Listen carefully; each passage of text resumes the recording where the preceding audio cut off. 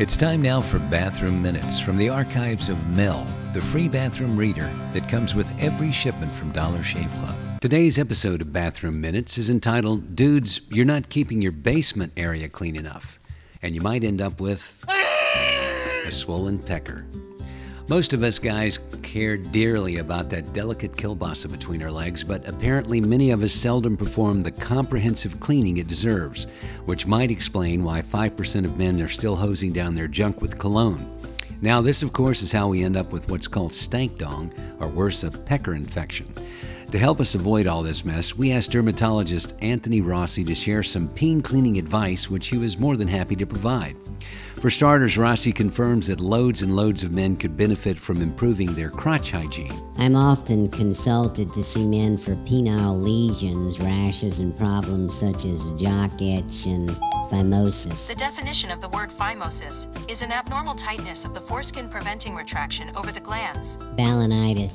Monit. The definition of the word balanitis is inflammation of the head of the penis. They're problems that uncircumcised men can experience if there's a buildup of bacteria and yeast underneath the foreskin. Rossi went on to add that while less common, circumcised men can also get balanitis. It can become quite painful and require circumcision, so it's important that men retract their foreskin and clean underneath to remove the buildup of schmegma. Smegma means a sebaceous secretion in the folds of the skin, especially under a man's foreskin. Even if you're circumcised, just make sure the soap's getting into any crevices so you don't end up with a swollen piece. Good washing with a thorough soaping and suds is definitely helpful in the growing area. Besides getting all up in there, the simplest way to avoid these issues is to bolster your cleaning routine by using more soap and more scrubbing, especially after heavy bouts of sweating. You should always wash after exercising to get rid of sweat and bacteria that can build up. This can help prevent issues like fungal infections that cause ringworm or jock itch. And while you're at it, why don't you make sure you give your butt a good scrubbing too? I've been in the field all day, driving this John Deere. I'm ready for the sun to set and have an ice cold beer.